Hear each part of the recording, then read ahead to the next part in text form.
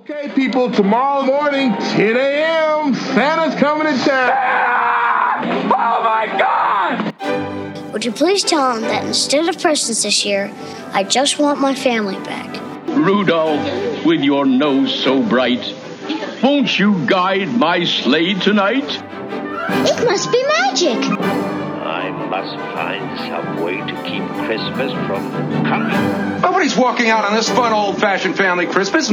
Isn't there anyone who knows what Christmas is all about? Sure, Charlie Brown. I can tell you what Christmas is all about. Seeing isn't believing. Believing is seeing. Best way to spread Christmas cheer is singing loud for all to hear.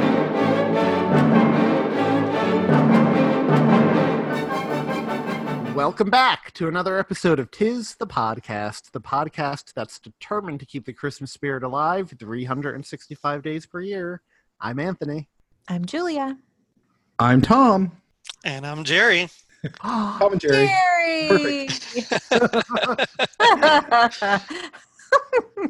For those of you who don't know Gerry is one of our more active supporters in our community and one of our patrons. And Gerry chose tonight to visit us and do a guest episode, pick a movie, and co-host. So welcome, Gerry. You want to tell people a little bit about you?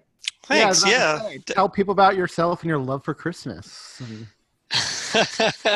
Oh, I could go on forever about that. So I'll just do a brief thing real quick. I'm 39 years old, father of 3, happily married, work at Amazon doing computer stuff, and love Christmas. St. Nicholas has always been my favorite saint, and there's nothing like getting up Christmas morning and sharing that time with your family and just drinking some hot chocolate, eating some tamales, and yeah. And yes, I'm Hispanic, in case the tamales didn't tip you off there. I love the idea of tamales for Christmas. Is Nicholas your patron saint or any of your children's? He was, yes, my son, Andrew. It's Andrew Joseph Nicholas, yeah. So that's awesome. Oh, I love that. So do you buy your hot chocolate on Amazon? No, no, you gotta make your. No idea you work for Amazon. No. Although there is some pretty cool discounts, but.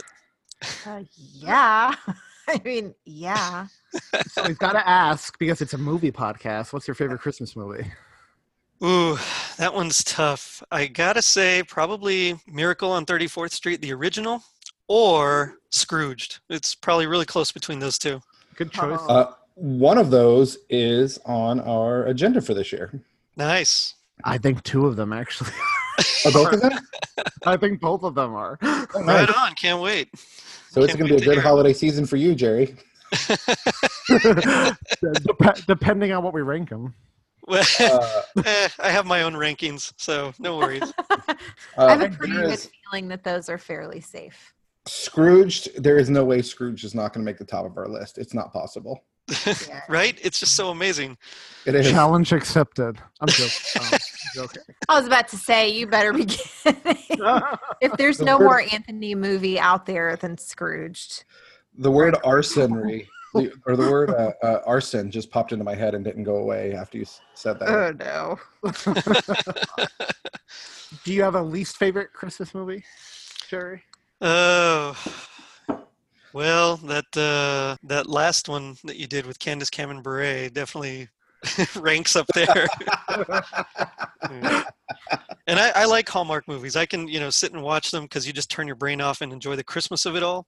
Right. But that one was rough. That really was rough. And well, you know what? Actually, the Graceland one was probably worse. So yes, I was about to say. Yeah. We're sorry for the. I was about to say you like the Pickler one more than. It's been a rough few weeks.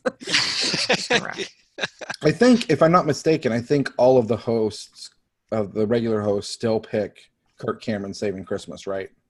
Correct. Oh, yeah, that's my least favorite by far, yes. I actually haven't seen that one just because everyone I know says it's terrible. But I feel like a rite of passage. You need to see it. I feel like, yeah, for every Christmas lover, it's a rite of passage you must go through.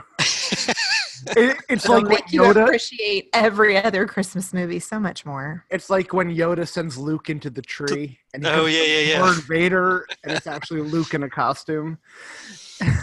You have to confront your dark side. All right, I'll have to check it out then. Speaking of dark side, Rankin Bass, huh? So a little bit of background for our listeners. This was initially not the movie Gerry picked. Then we messaged him to schedule the film he originally picked, and he said he was having doubts and kind of considering the film we're about to cover. And I was like, oh, well, luckily for you, that's already on our schedule for the first week of July. So you should just hop on that episode. What was your original movie, Gerry? It's called All I Want for Christmas. That's what I was originally going to do, and it's a terrible movie, but it had a huge nostalgia factor for me, and I thought it'd be fun to do it. And then I don't remember. I think my brother was talking about something, and he mentioned Rudolph and Frosty one time, and I remembered this R&B one, and I thought, you know what, this is like the Avengers or like the Crisis on Infinite Earths of Rankin Bass. I gotta do this. I'm a comic book guy. I gotta do this episode. So that's when I changed my mind. And thank you for graciously accepting.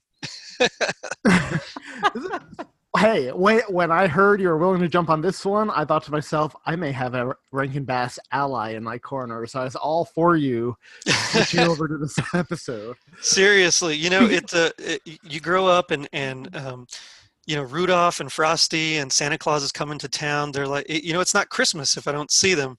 Of course, with the Grinch and Charlie Brown also, but really, it's just there's something magical that, like, every time I watch it, even though there's, depending, they don't hold up, but I mean, it just takes me back to when I was like 7 years old, and it's just special, and it's just not Christmas without it. So I had to jump on this one, the Secret Wars. So how do your kids feel about it? They love them, actually. They love Rankin Bass? They love Rankin Bass, yeah. And I don't know if it's just because I do, but they'll sit there and just watch with their mouths agape, and just they love it. So, well, that's pretty awesome. Yeah. So for our listeners, because I don't think we officially announced what movie we're covering this week, we are covering 1979's Rudolph and Frosty's Christmas in July. Very fitting for the first episode this July. Little background about the show, too. This was on our list schedule last July, and then we switched it because we hadn't covered Frosty the Snowman yet, and we had to do them in somewhat chronological order. Right. Yep. So I'm just going to give you all a quick synopsis first before we... You can give a quick synopsis. I'd love to hear this. Anthony, I want you to wing this synopsis, please. I would not even know where to start. You want me to? Thousands of years ago, an evil wizard named Winterbolt. I don't know. Start. I like where we're going. Keep going, Anthony. Keep going. You got this. Okay. Google synopsis for this movie. Rudolph the Red-Nosed Reindeer realizes his famous red nose is getting dim. Santa Claus explains that the glow was provided years ago by Lady Borealis to make sure he could make it through a storm created by the evil Winterbolt, ruler of the North Pole. Lady Borealis put a spell on Winterbolt that sent him into a deep sleep, but now the villain is awake and trying to draw Frosty the Snowman into a plot to extinguish Rudolph's nose for good. You know what would have made this better? What? If he had lost a curling match. Yeah, that's right. If that's how he ended up asleep because of a lost curling match. Let's just run through the cast real quick because they're all people who've appeared in these Rankin Bass films before, so it'll be really quick to get through them all. And then we'll get into our history specifically with this special. So Rudolph is voiced by Billy Mae Richards, who was also the original voice in the original special. Frosty was voiced by Jackie Vernon, again, the original voice. Thurl Ravenscroft, probably best known for the Grinch animated special, voiced the genie of the Ice Scepter. Mickey Rooney is back playing... How do you say those words with a straight face, Anthony? The genie of the Ice Scepter. Mickey Rooney's back voicing Santa Claus. I think it was the Santa from A Year Without a Santa Claus. I know he's voiced them all, but that's the one it looked like. Yep. Yeah. Red Buttons voiced Milton. Alan Sues voiced Scratcher. Darlene Conley voiced Mrs. Claus. Shelby Flint voiced Elaine Lorraine. Ethel Merman voiced Lily Lorraine. Paul Frees played Winterbolt, Keeper of the Cave, Jack Frost, and Officer Kelly. Don Messick played Sam Spangles, Donner, Santa's Cuckoo Clock, and some random clowns. Hal Perry played Big Ben, the Clockwork Whale. Shelley Winters played Crystal, Frosty's wife. And Nellie Bellflower played Lady Boreal. First of all, I just got to say, that sounds like a stripper name. Lady Boreal. Or Crystal. Up north in the Klondike. So, Gerry, since you've never been on the show before, besides giving us your history with this specific special, what's your history with Rankin Bass in general? You kind of touched on it earlier, but... Yeah, well, this particular special, I actually didn't even know about until about 5 years ago. Of course, growing up, and since I can remember, we always watched Rudolph and Frosty and Santa Claus is Coming to Town. And then about 10 years ago, I learned there were other Rankin Bass, Christmas specials, and not just Christmas specials, but holiday specials. And then 5 years ago, I finally decided, you know what, it's time for me to check it out. So I saw this first by myself, just because I wasn't sure. I mean, I'd heard that there was some scary parts, and I didn't want my daughter, at the time she was 2, I didn't want her to see anything too scary. And that genie, the ice scepter, man, he's creepy. But she likes it now. Now that she's 7. So yeah. But Rankin Bass, I mean, as I mentioned earlier, I don't even remember a time where they weren't part of our Christmases. So. And which one is your favorite? That's tough. Well, I know y'all ranked Frosty higher, but I got to go with the original Rudolph. It's as weird as it is. I mean, a winged lion that runs an island of toys that are manufactured incorrectly, or I mean that's bananas. But something about it it has a charm to it that it draws me in every time. God, that name King Moonracer and all the names in this are just so 70s. Yeah. Well, Moonracer was 60s, but I mean that's definitely 60s. Yeah, that's what I meant. 60s, 70s. Yeah. But yeah, this Laney Lorraine. I mean, come on now. It also sounds like a stripper name. Yeah, it does. All right, so if we're gonna make Christmas specials, we're gonna have to send somebody to strip clubs to get good names sourced for us. Challenge accepted. Ew. Julia, what's your history with this specific special? Have you seen it before? Did not even know it existed until this came up on the schedule, and watched it today, and I can faithfully say my opinion of Rankin Bass has stayed exactly the same. These aren't a part, I mean, I've said before, it's not a part of my history, so right. I'll be a third wheel on this one because I didn't grow up with these, really. So we haven't really talked much Rankin Bass this year. I did at Christmas time last year watch Rankin Bass did continue to come up. It's I have this weird nostalgia for it. I have a strong nostalgia factor. I don't actually know that I like them, but they give me the Christmas feels. Yep. I think it's easier, probably, correct me if I'm wrong, to watch them when you're not watching them critically for the show. Yes, 100%. Definitely true, yep.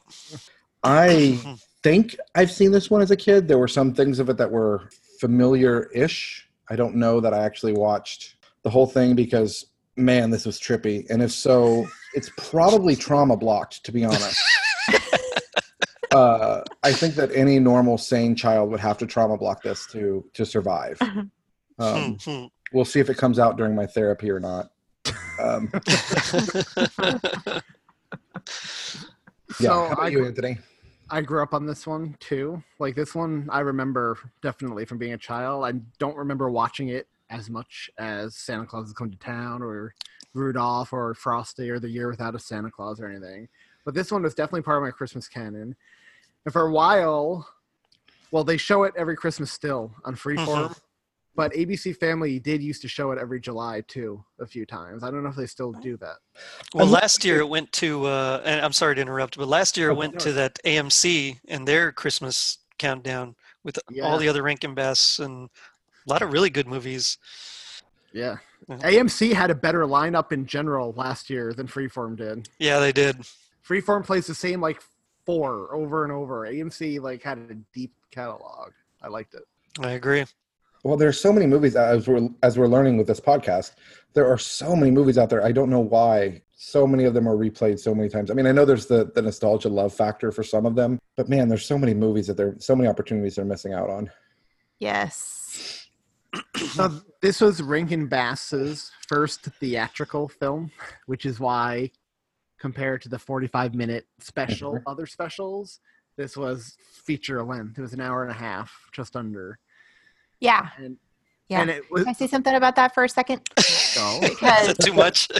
it's been a busy, busy week, and I didn't get around to watching this until today. And I'm like, oh man, it'll be cake, because I had to work a little bit around 7, and I'm like, no problem. We're talking about like 28 minutes, right? Because I'll have to cut all the commercials out. And then I look and it's an hour and 25 minutes, and I'm like, what the crap? They made them this long?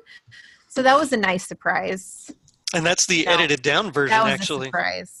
Oh my gosh. Yeah. Like they took content out, or they just took the commercials out? No, they took several of the songs out. Oh my gosh. Edited down to fit into a 2-hour block.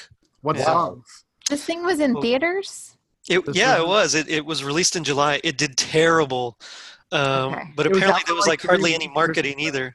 It was out for like 3 weeks. It completely bombed. Yeah. And the original movie posters are out there and worth a lot of money. They're just very hard to track down. They're super hard, yeah. Oh man. But there weren't any theater standees, back in the day. That sounds familiar. Yeah, there weren't any of those, and I guess they're just, like Anthony said, they're just super hard to find. And I only know this because I spoke with Rick Goldschmidt, the official Rankin Bass biographer. He's a friend of mine. I met him a few times. He introduced me to Paul Coker Jr., who designed a lot of these guys. He drew for Mad Magazine, and he designed a lot of these characters. So, really cool guy, and both of them. But yeah, that's why I know some of this stuff. Wait, so you met the guy? So cool. What did you say his name was? So I met Rick Goldschmidt, first of all, the official biographer. He's interviewed everybody, was good friends with Arthur Rankin, Maury Laws, their composer, Billy Bolke, Billy May Richards, all these guys. I mean, he was down with all those cats. And then I also got to meet Paul Coker Jr., who is the actual designer of most of these characters. So have you seen like any of the original like little stop motion sets or figures or anything? No, I haven't. The only one I did see was Smokey the Bear. He brought him down. That was on loan. I got to see Smokey the Bear from that. I think it was from, no, not Willie McBean. I don't remember which one it's from, but it was when they were first toying with the Animagic, the stop motion puppetry, and I guess it's pretty cool. So, I stuck with it. Cool. Did you guys see that episode of Antique Roadshow where somebody found like a bunch of the original Rudolph ones in their attic? And like, yeah, like she brought them in and they were like the original puppets. Yeah, what's crazy is a lot of these guys, after they would finish filming, they would throw away most of the stuff, just throw it out in the dumpster out back because they didn't need it. So, it was just And I would hazard a guess they didn't foresee them becoming as timeless as they did. Nope. Oh my gosh. Okay. So this is the first time and only time Frosty, who is typically animated, was turned into a stop-motion puppet, as well as his family. And this is the last time. They're precious, by the way. Chili and Millie. Got some questions about them. And this is the last time Rudolph was, a stop-motion puppet. Okay, all right. And once again, it is, for some reason, just like in Rudolph's Shiny New Year, he's reverted back to a child reindeer without the antlers, even though he grows up in the original Rudolph special. So I have a theory about that, but I'll get into it later. I'll wait till it's time. But I do have a theory about why that happens. I know the actual real reason, but I have a theory in canon. So, well, I've got to hear it now. Okay, all right. Well, if you want me to say it now, okay. So, and I'm sorry if I'm talking too much, but I'm a talker. So, as far as why they're different, different companies and networks paid for these different specials. So each one wanted something unique and like to call their own. So design-wise, that's why Santa has like dots for eyes in the first one, and then in his own special, Santa Claus is coming to town. He's happier looking. Yeah. More jolly. Jolly, more jolly, exactly. So that was like the actual reason. But as far as in canon, I like to, because, like I said, I'm a huge comic book guy. I like to think of these as a multiverse, whereas there's the one universe has the traditional 2D cell animation, Frosty, and then in another universe, there's Rudolph where he grows up. And in this particular universe that we're watching here, it all kind of tracks similarly, but there's just subtle differences. I mean, just think about it. When they have the flashback of Santa's wedding, it's actually in a church instead of, they made a big deal in the original about no church would have them, it's outside and they decorated the Christmas tree. But here they didn't do that. They're actually there. It shows them marching up to the North Pole, but the elves, instead of like the Kringle elves from the other one, they're designed like Jingle and Jangle from The Year Without a Santa Claus. And there's a lot of little things like when Rudolph is born, who's in the room, when they discover his red nose. And so I like to think of it as like a particular, it's nothing major. It's stable, yeah. Yeah, exactly. So it's I like to think of it as just another universe in this multiverse of Rankin Bass. That's the only way my comic booky brain can comprehend all these little inconsistencies in continuity. I like that theory a lot because I was watching it just thinking to myself, man, they retconned the heck out of all the previous. They sure did, yeah. They did, absolutely. They really built a mythology, I have a really hard time with the inconsistency of the mythology. Little things like Santa is a total freaking jerk. Oh, in that first one. Right? Oh. No, this one too. Because apparently in this one, he knew why Rudolph's nose was red. He tells that whole backstory. So yeah, that's true. If she is that makes him even more of a jerk in the original. I didn't even think of that. That's true. He knew he was going to need that red nose, and he's still like total douche turd about it. Okay. So we're talking a lot about this retcon mythology. So I'm going to pick Julia. I'm going to task Julia with explaining this this North Pole mythology that resulted in Rudolph's red nose and eventually led to this modern day conflict. And to the best of your ability, why don't you tell listeners who may have not seen this special about Winterbolt and Lady Borealis and... Yeah, so one, I don't think I'm the most equipped to tell this tale because as I was watching it, I'm like, look what they're doing with this. So creative. Okay, so there's... I literally pictured when I was watching this, Julia saying, what the heck? I pictured her saying, what the crap, man? Yes, that's exactly what I said. What the crap, yeah. Marty. What the crap. First, I was like, this thing is an hour and a half. And then they started in with the mythology. And I'm like, what the actual crap is happening in this movie? And Marty's like, I've never seen that one. And I'm like, you should watch it. Okay, so there's an evil wizard named Winterbolt. And all I could hear was Winterfell. And all I could think was, winter is coming. So all I could think was Game of Thrones. And I was like, stop it. So, how cool would that be, a Game of Thrones with Rankin Bass characters? Yeah, and there were dragons. There were dragons. Oh, the ice dragons? Or snow dragons? They were not stop motion. They were like Fraggle Rock. I think they were puppets, yeah. Yeah, they were like proper puppets. So I thought that was interesting too. They were trash. They were... Okay, so there's Winterbolt, and he's a bad guy. He is kept in check by Lady Boreal, right? The Queen of the Northern Lights. She basically says she's a total downer. Nothing lasts forever. Last forever. But then she turns right back around at one point and said, "You'll forever be blah, blah, blah. Nothing lasts forever." And so she is like hippie queen lording over everybody else, and she's able to keep him in check. She puts him in a coma, right? She puts a spell on him to keep him from wreaking havoc. And then, okay, so then we have Santa in Santa Claus is Coming to Town. Is that the right timeline, Santa? Okay.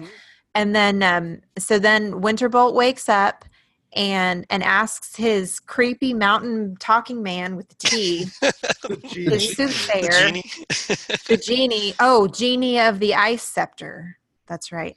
Asks him, "Hey, what happened while I was asleep?" And when Winterbolt hears about how Santa's magic powers grew out of the love of kids, he devises a scheme to trap Santa and make all the other kids love him instead, all the brats. He'll deliver toys to them that are even better than Santa's. He'll basically pull a Santa Claus 3. I mean, he'll pull a Santa Claus 2. Santa Claus 2. He'll pull a Santa Claus 2, right? I think a mix between 2 and 3. Jack Frost 3. That's true. That's true. So Winterbolt's scheme is to throw this gigantic snowstorm. So they're doing that backwards storytelling. So he sends this big snowstorm. But guess who's been sent to defeat said snowstorm? Rudolph with the glowing red nose. And so that sort of tells origin story for Rudolph a little bit, right? Like some of the background. Right, Lady Borealis comes down when he's born. I assume drugs his mother and knocks her out so she can talk to Rudolph. She does seem a bit drugged up. She does. She just passed out, yeah. And then wakes up the minute she disappeared. but she comes down. Yes, no. Also, it gives Rudolph this mark on his hoof. So think about You know what? this. Design-wise, though, that was really cool. The star cradled by a snowflake. Like, that was just, as far as production design, I thought they did a pretty good job with that. Yeah, the production design on this movie really is pretty fantastic. Yep. I mean, the quality, we've talked about the quality in the past. The quality in this one is great. Oh, wait till you get to the Life and Adventures of Santa Claus. That was the last one they did with the animagic method in like '86, and that one is phenomenal. A friend of mine, Dave Roman, who's also an artist, he actually had some friends that were in the stop motion business. They worked on Nightmare Before Christmas, and he showed them that one, and they were so impressed with the quality, from 20 years earlier. But anyway, sorry to interrupt. Like again. all the people. I know a few people. Awesome. That's about it. All the people. So Lady Borealis gives Rudolph this mark, which basically powers his nose and makes it glow. And she's like, as long as you promise to use your nose for good and not evil, your nose will glow. Right. Do you understand? And Rudolph, who can barely talk, is just staring at her wide-eyed and like, and then she disappears, and Rudolph's drugged-up mom wakes up, what happened?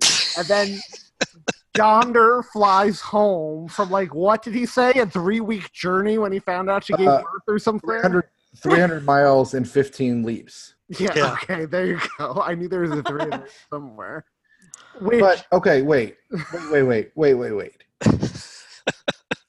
This is some really heavy crap she's throwing on a newborn.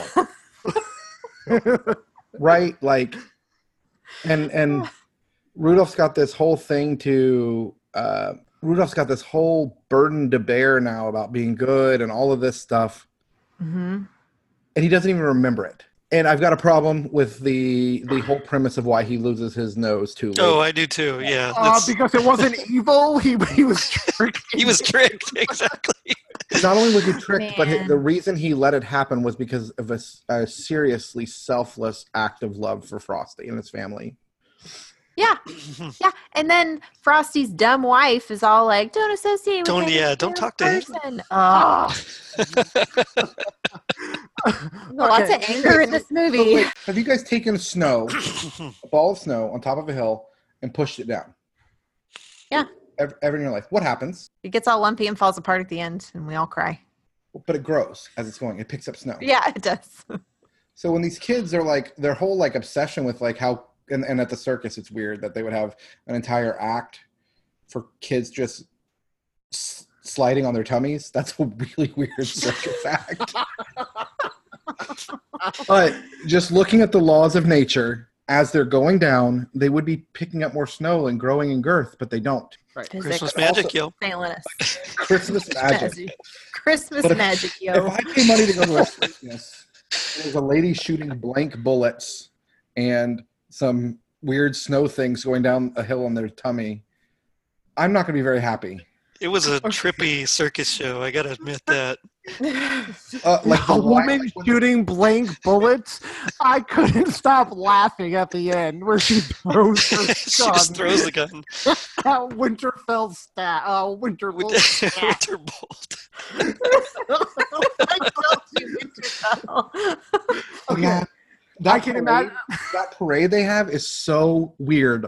Like the lions dancing with the lion tamer in the cage. What the heck? Okay. I have to stop us all right here because I can imagine a listener who hasn't watched this before but listens to the episode being like, "What the heck are they talking about?" So let's don't worry. If you watch the movie, you're going to be wondering the same thing. Yeah, it doesn't help. All of our listeners are in that boat right now, Anthony. Okay. I'm going to try my best to explain what happened here. Okay. So Winterfell, after Rudolph inadvertently... Winterfell? That's his name, Winterfell. From now on, it's just Winterfell. I didn't think of that at all until Julia mentioned it earlier. Now that's all I'm going to be saying. Guys, somehow this episode needs to turn into a drinking game. Okay. After Rudolph inadvertently, because he didn't know he was doing it at the time, thwarts Winterbolt's plan. Winterbolt, how did he come up with this scheme to send them to a summer circus? It was with the help of his genie, right? Yes. Okay. So somehow Winterbolt has the power to put ideas into people's heads out of snow. Including that nobody else sees. Yeah. Including Santa. Yeah, isn't that crazy? And Santa knows about this whole weird storm that happened and the ice dragons and the stripper Borealis and all of that stuff. And yet he had no idea who Winterbolt was. Okay. How about this? Winterbolt can implant thoughts into people's minds. Why didn't he just get Santa to give up his job and move away from the North Pole, and then he had the North Pole to himself? It's too straightforward for a villain, man. Yeah, you don't get an hour and 24 minutes out of that. You can't just shoot Bond. You got to put him in a super slow moving contraption. Okay, that is one problem I have with like so many villains. Why didn't Mad Eye Moody just turn one of Harry's pencils into a freaking portkey earlier on in the year instead of manipulating this whole plan to get him to the graveyard a year later while Voldemort's just cool with waiting? Had to be, formed a little more. That's what I assumed. Be the little ugly baby. We don't question Harry Potter mythology on this podcast. Like, foot is down, people. That's a cardinal sin. Foot is down. Fair enough. Okay. Regardless of how Winterbolt comes up with this plan, he comes up with a plan, basically, to get Rudolph to lose his magic nose, which is the only thing stopping him from conquering the North Pole, by sending him and Frosty's whole family down to this circus run by this really busty cowgirl lady. She is bizarrely busty. That's the one thing Sarah commented on when she walked in and saw her. She was like, why is she so bosomy for a stop-motion character? Yeah. And she walks like she is, too, which I thought was an interesting choice on the animators. Like, you can tell that girl's got some back issues.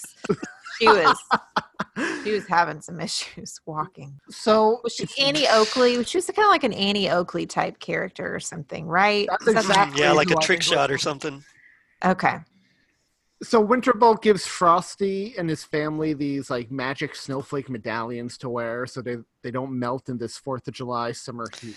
Which is another really cool thing, design-wise. The 4 Fs that they kind of intermingle to make a little snowflake. The final firework fades on the 4th. Those 4 Fs, which Frosty really hammers home by saying F, F, F, F.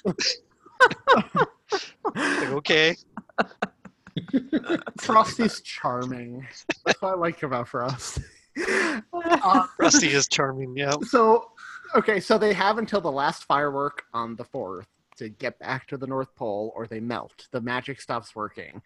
So Santa, because of Winterbolt's little mind trick, says, "Oh, me and Mrs. Claus will get down and zoom you back up before the last firework. Don't worry." By the way, that was like really good. Thank you.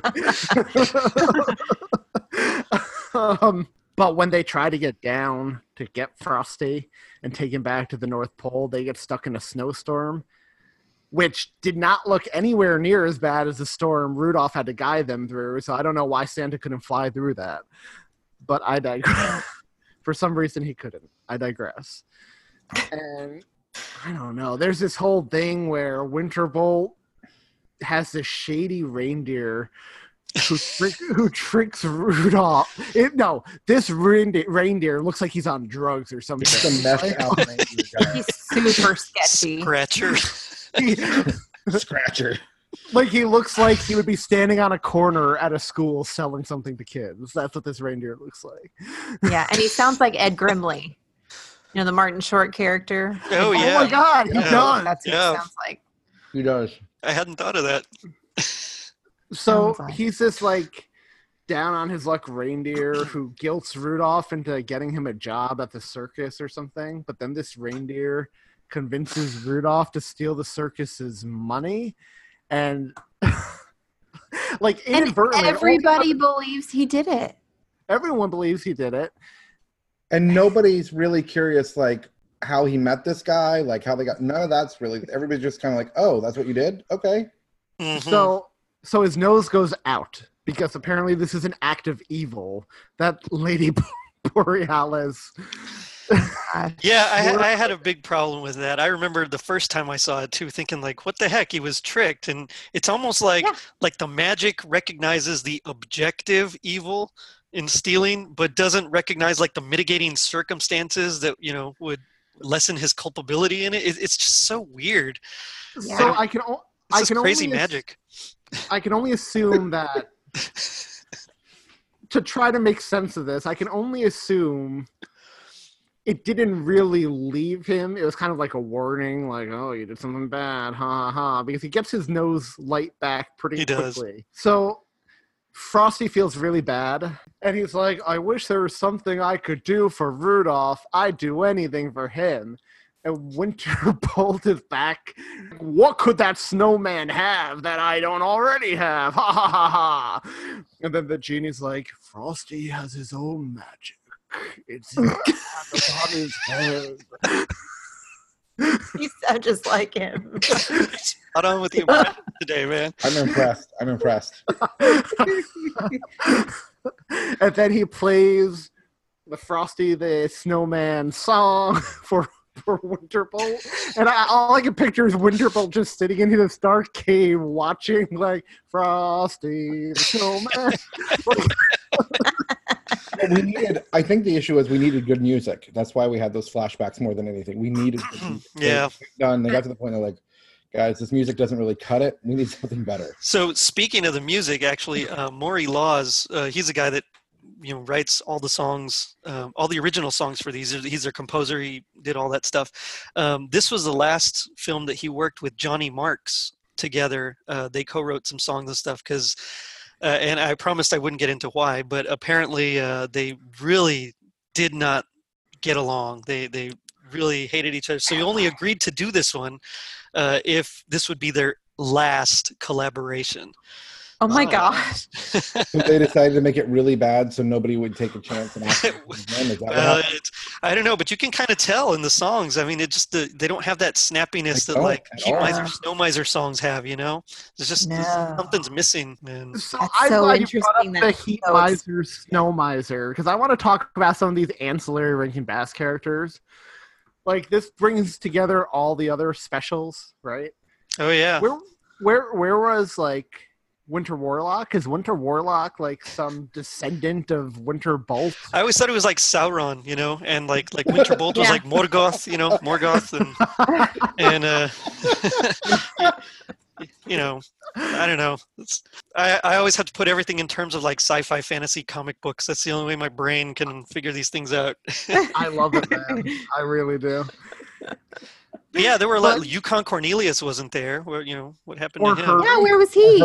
Hermie the elf. We just in fact, Frosty stole his duet. He did, yeah. That's true. Stole the duet. That's true. We're a couple of misfits, yeah. I guess first of all, I don't know why Frosty's a misfit. He's exactly what a snowman should be and does exactly what a snowman should do. Because his hat changed color. I don't know. Orange now. What was with that? I don't know. It's a different universe, man. I find it kind of sad that we have so little care for dental hygiene in the North Pole now. Where was Topper? Where were Heat Miser? Topper, yeah. I'm really surprised about Heat Miser and Snow Miser. It's sad, right? Yeah. Yeah. They were cool characters. But Big Ben was in it. Big Ben was there. Yeah. It's just a weird thing to bring back. And Jack Frost from the second Frosty movie was in it. Just stop animation this time. Mm-hmm. So it's weird. But I feel like Heat Miser and Snow Miser were a natural fit if they were talking about like summer and then the winter magic. I feel like they could have shoehorned them in somehow. And where was Mother Nature in all of this? Why didn't she help? Where was Mother Nature? Also, the year without a Santa Claus established, the reindeer can't be in hot weather for a long time because Vixen got sick when she was stuck in Summertown or whatever that place is called. Mm-hmm. But Rudolph and that shady guy seem to be doing pretty well for themselves down at the circus. Well, I think Scratcher was probably so high he didn't notice it. He's all hopped up on goofballs. You know what part? I know they're playing it for like you're supposed to feel bad, and I did, but I also laughed because it was so over the top dramatic. When Rudolph lost his nose glow and he's trying to do the circus act and people are just booing him and he's like, I can still do my jumps, and people are like, boo, we want a refund. Again, we've got a flying reindeer here, and people are still not. People are never satisfied. But they were happy. They were happy before with a lady with a bunch of blanks and kids sliding on her stomach. So Rudolph goes after Winterbolt after he takes Frosty's hat, and Frosty dies. I want you to remember your father as he was. Oh yeah, don't look, children. Oh my God. But when she said that, I just lost it. I just started cracking up. I want you to remember your father as he was. But that's another point, because remember, he brings her. Doesn't he bring her to life with his love or something like that? Or she brings him back with her love in Frosty's Winter Wonderland? Oh, yeah. Yeah, that's Trouble right. in Paradise for the Snow family. Her love isn't enough this time. Her love has died, just like their father. Can't you bring him back? Kids change everything, I guess. I don't know. Her love has died, just like your father. So Nothing can last forever. Forever. So Rudolph goes after Winterbolt, hustles with his ice snakes. Like that snake looked like he's gonna strangle the rain him. snakes, yeah. The rain snakes. Stupidest line. I don't have reindeer. I have rain snakes. It seemed very 70s. Like if you were to, the comic books of the time were also kind of very much like that, just just the dumbest villains and all sorts of things like that. So Rudolph gets Frosty's hat back, goes back to the circus, brings it back to life. Winterbolt comes. Okay, that hat scene was very anticlimactic. Yeah, he just like knocks him down and grabs it. He's like, take it from me. So he's like, okay, pushes him down, takes the hat, and just leaves. The snakes don't even follow him when he goes. I see how this guy got trapped. I mean, he does not have a very strong... But it's important to note, Rudolph pushes him down and just takes a hat, but it's established at the beginning that this guy, like, killed reindeer and elves in the past, because they showed this guy, like, murdering elves at the beginning of this movie. But y'all, the reindeer didn't take a hat in that part. So Winterbolt appears after Rudolph brings Frosty back to life, and he's like, I still have my staff. And the cowboy lady, Annie Oakley, who's supposed to be Annie Oakley, based on her, takes out her gun, and her daughter's like, but Mama, there are no bullets in that. And she's like, no, but this gun can still be whatever. And she throws the gun at the staff, and the staff shatters. Yeah. And then they introduce this piece of mythology for Winterbolt, like in his dying moments. He's Out like, of nowhere. no, Yeah, it just random. No, when you shatter my staff, I turn into a tree. And then he turns into this really scary looking tree, actually. And then Santa comes. At this point, the Snowman family is completely melted. Yeah. Power's gone. Jack Frost shows up and freezes them, and then only their heads are on the ground, like in some weird horror film. Like their heads are sitting in the puddles on the ground. And then Santa and Mrs. Claus finally show up, take them back to the North Pole, and Rudolph's like, I'm going to stay till the circus is out of debt. And Santa's like, that'll be quick. I gave them some of my magic feed. Ho, ho, ho, ho.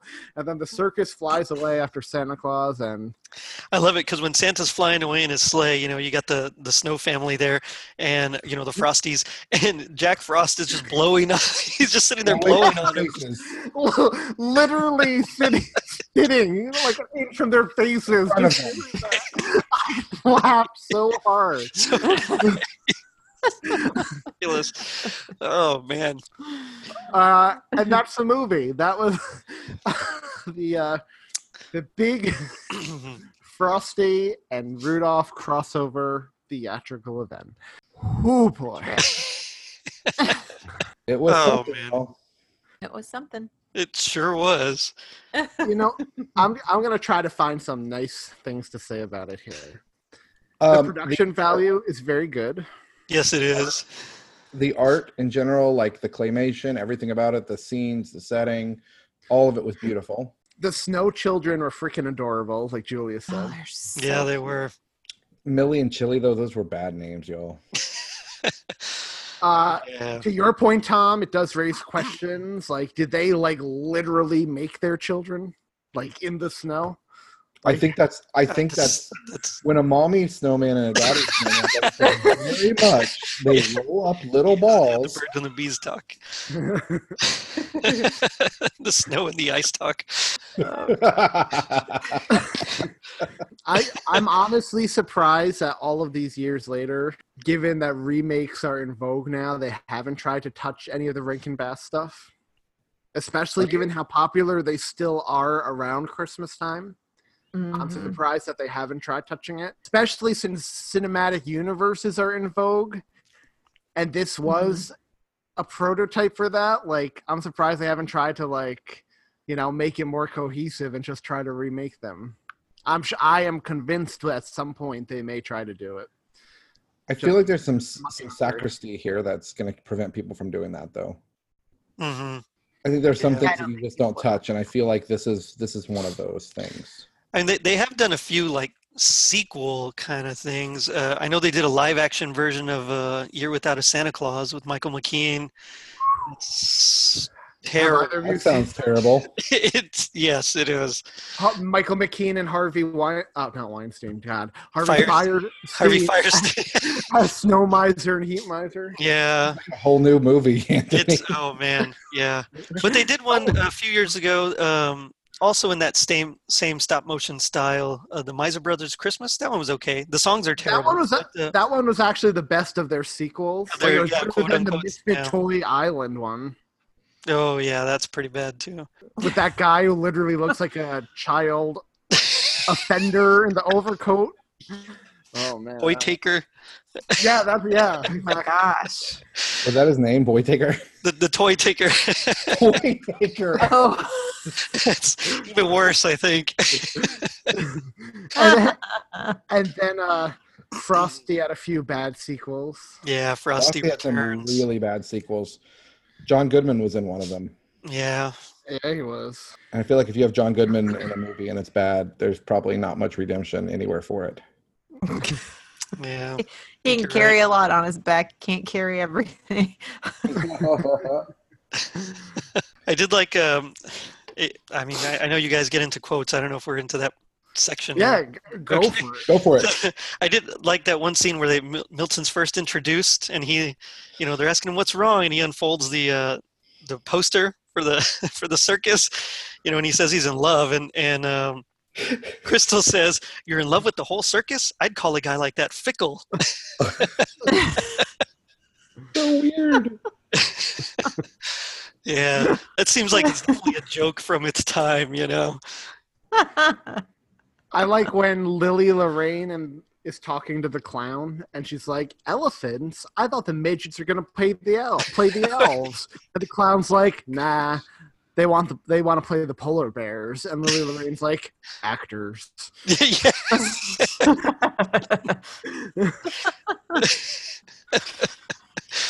Oh man, I did think it was kind of cool because it reminded me of Elf a little bit. When he passed the sea of swirly twirly gumdrops and all that exposition part. Well, when they're talking about Scratcher's cave and they're like, beyond the forest of the burned Christmas trees and the hill of the broken baubles, there you'll find the cave of lost. That's a depressing journey you have to go on to get to his cave, by the way. Yeah, and he was a painful one. A hill of baubles, broken baubles. Oh man. I like when Millie's like, "Why do you want to stop the fireworks, Daddy? Aren't you patriotic?" And Frosty's like, "Sure, I'm patriotic. My only regret is I only have but one life to melt for my country."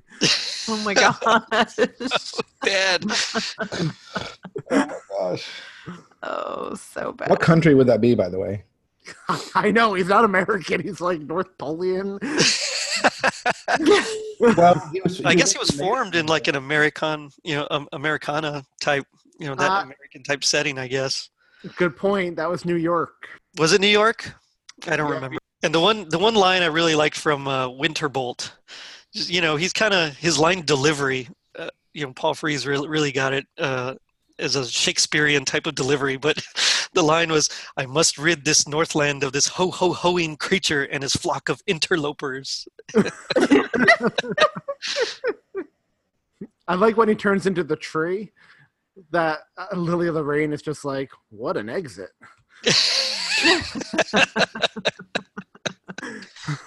Oh, man. I don't have the quote in front of me, but I did think it was funny when Winterbolt, I think, was talking to Scratcher. And he was like, he's just forthwith. And the sentence was a mouthful for sure, but it was funny. I expected Scratcher to say something snarky in response, and he didn't, which I was a little disappointed. But he was jonesing at the time. Yeah, for real. I like when Frosty's talking to his family, and he's like, "As I always say, a family that slides together abides together." And Crystal's like, "But you never say that." And Chili's like, "Stick to the script, Dad." And Frosty's like, "If Santa doesn't get here soon, we're going to be sticking to everything." So bad. Yeah. We got the "Nothing Lasts Forever" quote. That was probably my favorite of the entire show. Yeah. And That's the big it's takeaway. Like the going theme to be the for title of the episode. Yeah. There you go. Did you guys buy Rudolph and Frosty's friendship? We talk about relationships on these shows in the live action stuff. Did you buy their friendship chemistry? I think I did. I mean, it just seemed kind of innocent, but it seemed like it had set it up, off screen. You know? Right. You didn't get to see them meet. You didn't get to see that initial meeting. Yeah, I want to know what happened there. I don't know. Yeah. With all the weird backstories that we got on everything else, for some reason we didn't hear that one. I will say I think my favorite parts of this special though are the flashbacks to where we saw Frosty. Those are the ones that feel the most Christmassy. Mm-hmm. Everything else, at the circus, just not so much. And the beginning, the opening notes of this movie, like, put me in the Christmas mood too, where it's like bum bum bum bum bum bum bum bum bum bum bum bum. It was good. That little choir that sings, that gave me the feels. In the show? Yeah. Yeah. When they were singing I Heard the Bells on Christmas Day, that was a good one. Yeah, that gave me the feels. Yeah. I liked the rocking around the Christmas tree one too. That one actually didn't give me as many Christmas feels compared to the other one. I think it was just too swinging 60s up-tempo kind of. Hey, yeah. Yeah. So it just didn't do it for me. So is there a Linus moment in this film? Nope. I don't think so. I'm going to stretch and say there is. Really? What would it be? Yeah, what would it be? It is. Where? It's Rudolph being selfless, and sacrificing everything for his family, for Frosty. But he didn't learn. But he was already kind of selfless, wasn't he? Yeah. I don't know. That's definitely a stretch. Where Anthony and I will flip on the issue because we think the Grinch passes the Linus test because the Who's always knew what Christmas was all about, right? Mm-hmm. So we will argue to the point where there doesn't have to actually be a change if the people that are invested know what it's all about to begin with, like Linus himself. And demonstrate it, yeah. Right, and demonstrate it, to which I feel like Rudolph already knew that. So I guess by that reasoning, sure, there's a Linus moment, but that makes me want to waffle on them. But the real Linus moment, the Grinch is the Grinch. Yeah, that's the... Right. But, right. Also, I gotta say this. I feel like we missed the golden opportunity. We should start calling this the Kitty Angel ornament moment because throughout the entire episode of last week, that little kitty is Linus. Yeah, that's true. And I feel like we missed the golden opportunity of that comparison last week. So I've been looking for a good way to bring that up. We did. Okay. I don't know. It doesn't feel Christmassy enough for me to have a Linus moment, frankly. Well, what's interesting to me is you would have thought like the first crossover event between their two big properties would have taken place at actual Christmas and not in summertime. Yeah. It's a weird choice. They decided to set it in summer. Yeah. I agree. Summer. In summer. Okay. Would it be an episode if somebody didn't sing something terribly? That wasn't terrible. That was pretty good. Guys, we should maybe plan an episode where we spend a whole episode singing terribly. That is a great idea. Anthony, can you organize it for us? Well, if you need someone to play guitar, just let me know. Are you saying I sing terribly? No. Okay. Let's rank this puppy. Okay, here's a serious question because I did not realize this had a theatrical release prior to the recording of this episode. What are we ranking this again? Is this on our movie list or is this on our TV list? I think it could go either way, honestly. I'm going to argue... It's the first crossover? I'm going to argue that it should be on both lists. Yeah, I think it should. Yeah, okay, I'll put it on both lists. It's our first one. Does that mean we can rank it differently on both lists because it's up against different stuff? Do we get a chance to score it twice? You know what I mean? Like, for example, I would rank it against... compared to what it's up against? Well, what I would rank it against, like, the Leprechaun's Christmas Gold, for example, is probably different than what I would rank it against. What? Like, you don't like Blarney Killicalarney? Cameron's Christmas? I think that's a legitimate question. Like, I think we need to take that into account. I feel like a lot of our trying to figure out what do we like it more and less on our movie list is out of pure necessity at this point, right? Right. Because our numbers are getting... There's not an unlimited, numbers are not forever. But I don't know. That's the only reason I'm fine with putting it on both lists. The only reason I'd advocate if we were going to keep it to one, keep it on TV specials, it's because it's a culmination of basically half of the TV specials we've done so far. It's true. Yeah. No, I see a case Yeah, it for feels both. more TV to me than movie. It did feel, even though it is a full-length feature. That's one of my regrets about Mickey's Christmas Carol, because even though it debuted in the movie theater, that just feels out of place on the movie list because it's 20 minutes. Yeah. Yeah. Well, I think I'm going to take back what I said, and I'm going to vote. It's just like, so for me, it's just like the Simpsons movie. Nothing about that felt like a movie at the end when I'm done watching it. I just feel like I watched a TV show. Mm-hmm. Yeah. And I'm feeling the same way about TV this. List. I think it's on TV. Are you good with that, Anthony? I'm fine with that. That's what I am advocating for. So, Gerry, guess first on a scale of 1 to 10. Oh, man. Well, because this one didn't feel super Christmassy for all of it. You know, it had its moments, but I think I'm going to have to go with like a 6.5. Bold. That's bold. Yeah. I'm going to come in at a 3.7. I think I'm going to come in at a solid 4. God, this one's hard, y'all. Yes, it is. So you hate when you look at the list and realize you ranked something too high that you would want to put it above, but you don't want to give it that high. I'm going to go take a nap. And you're talking about Anthony's done. The Snowman? Figure out which one Anthony's talking about. No. I'm just looking at the list. I'm gonna keep it to myself what I'm talking about. You guys can. Oh shoot! I didn't have my page scrolled all the way up. Oh well. Oh, I'm gonna go with you. Ranked Frosty's Winter Wonderland too high, didn't you? No. Oh, but you know what? So I'm gonna go make some pizza rolls. I'll be right back.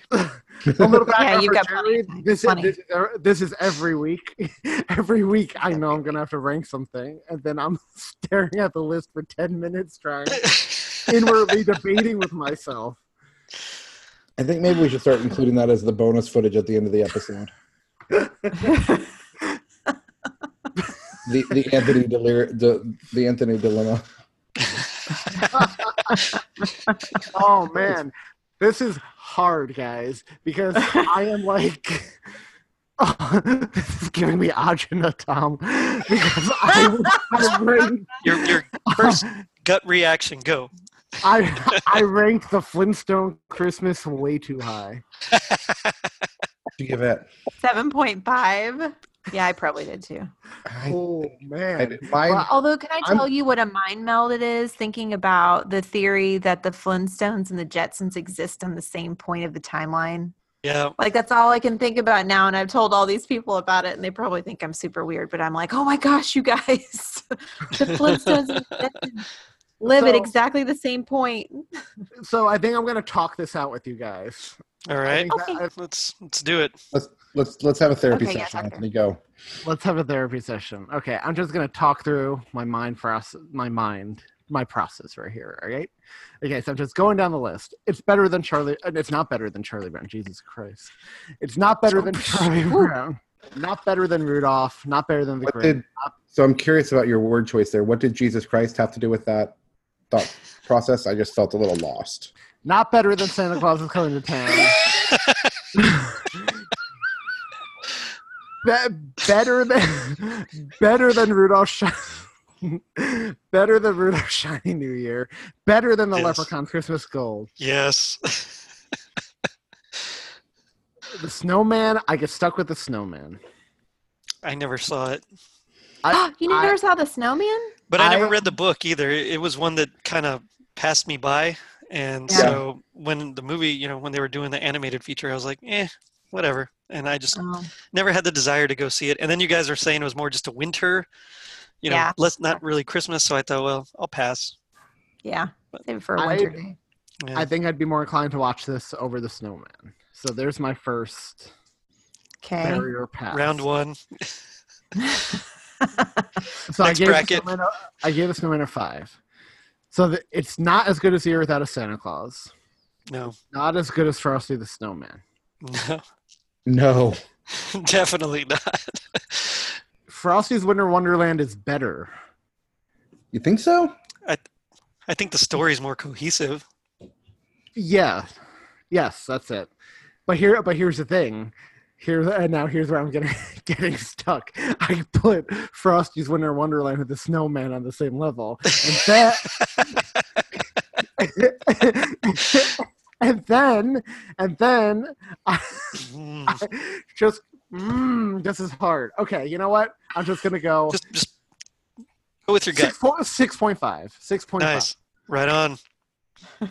So that gives us an average of 4.73, which puts it at 4.73. Puts it at number 11 on the list, in between Emmett Otter's Jug Band Christmas and The Snowman. Wait, what? Okay with that. I was too harsh on Emmett Otter's Jug Band Christmas. I've liked it more. Yes, you were. Yeah, I remember that agree episode. entirely. I think I liked it more in retrospect. How many times does Thom come back about a movie and said that? I think Julia really hit the nail on the head when she said, it's about watching it critically versus just watching it. There's something to be said for just watching it and enjoying it rather than trying to, see where it's going to fall and pick it apart and all that. So, yeah. I think I'm going into it far too much now with the critical eye. Yeah. And I'm losing my Christmas magic. My childhood wonder. You know what? I actually don't have that problem. Like, when I'm not watching something for the podcast, I can still watch even the No. I'll get more joy watching it when I'm not watching it for the podcast. I'm talking about when I'm watching it for the podcast. I'm starting out far too critical of everything we're watching. Oh, I could have told you that. I know. So I was a band director for a few years there in Houston, and I remember having to judge solo and ensemble, the low brass, and I remember, being very, very hard on the earlier ones. Just you're like, okay, take points off for this, and then later on, as you go, you're just you start to slowly kind of lose it, and you're just like, yeah, okay. And you start grading them not quite as harshly. I wonder how bad I messed up those students. So, Gerry, do you want to, since you are a patron, do you want to talk to our listeners about our Patreon, for example, and talk about benefits of joining? Sure. It's been pretty cool.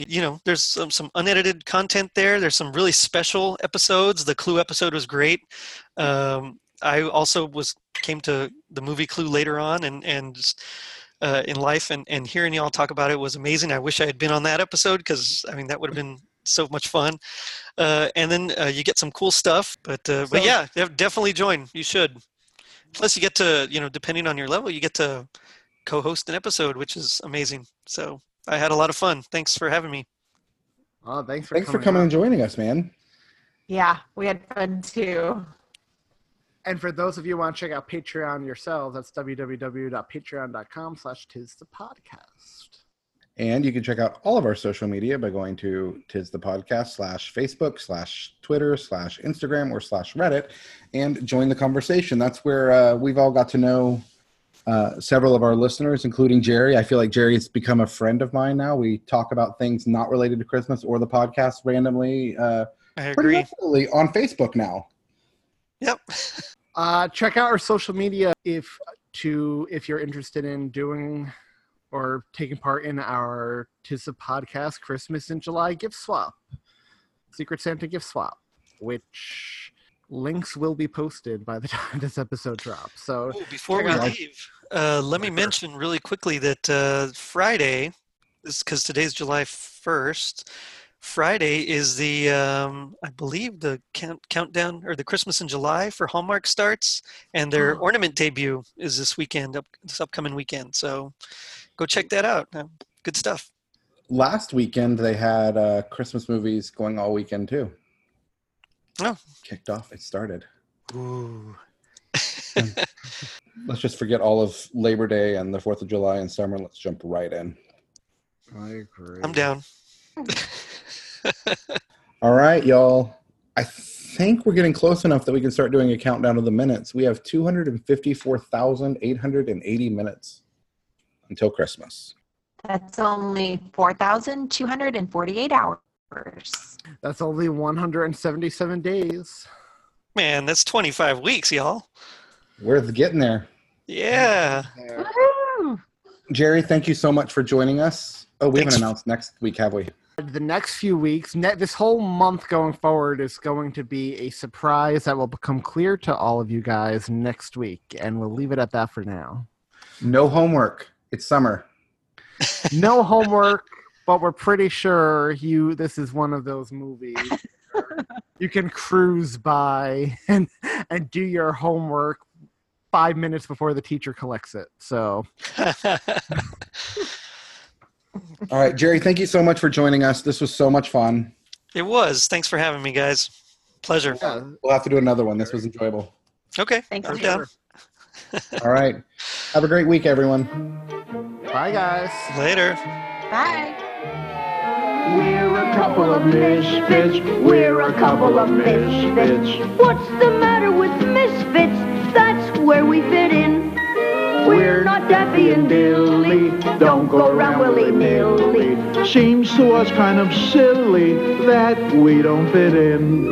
We may be different from the rest. Who decides the test of what is really best? We're a couple of misfits. Not a couple of nitwits. What's the matter with misfits? That's where we fit in. Why am I such a misfit? I am not just a nitwit. I'm a dear of a reindeer. Why don't I fit in? Why am I such a misfit? I am not just a nitwit. There's no man like a snowman. Why don't I fit in? We may be Different from the rest. Who decides the test of what is really best? We're a couple of misfits. Not a couple of nitwits. What's the matter with misfits? That's Where we fit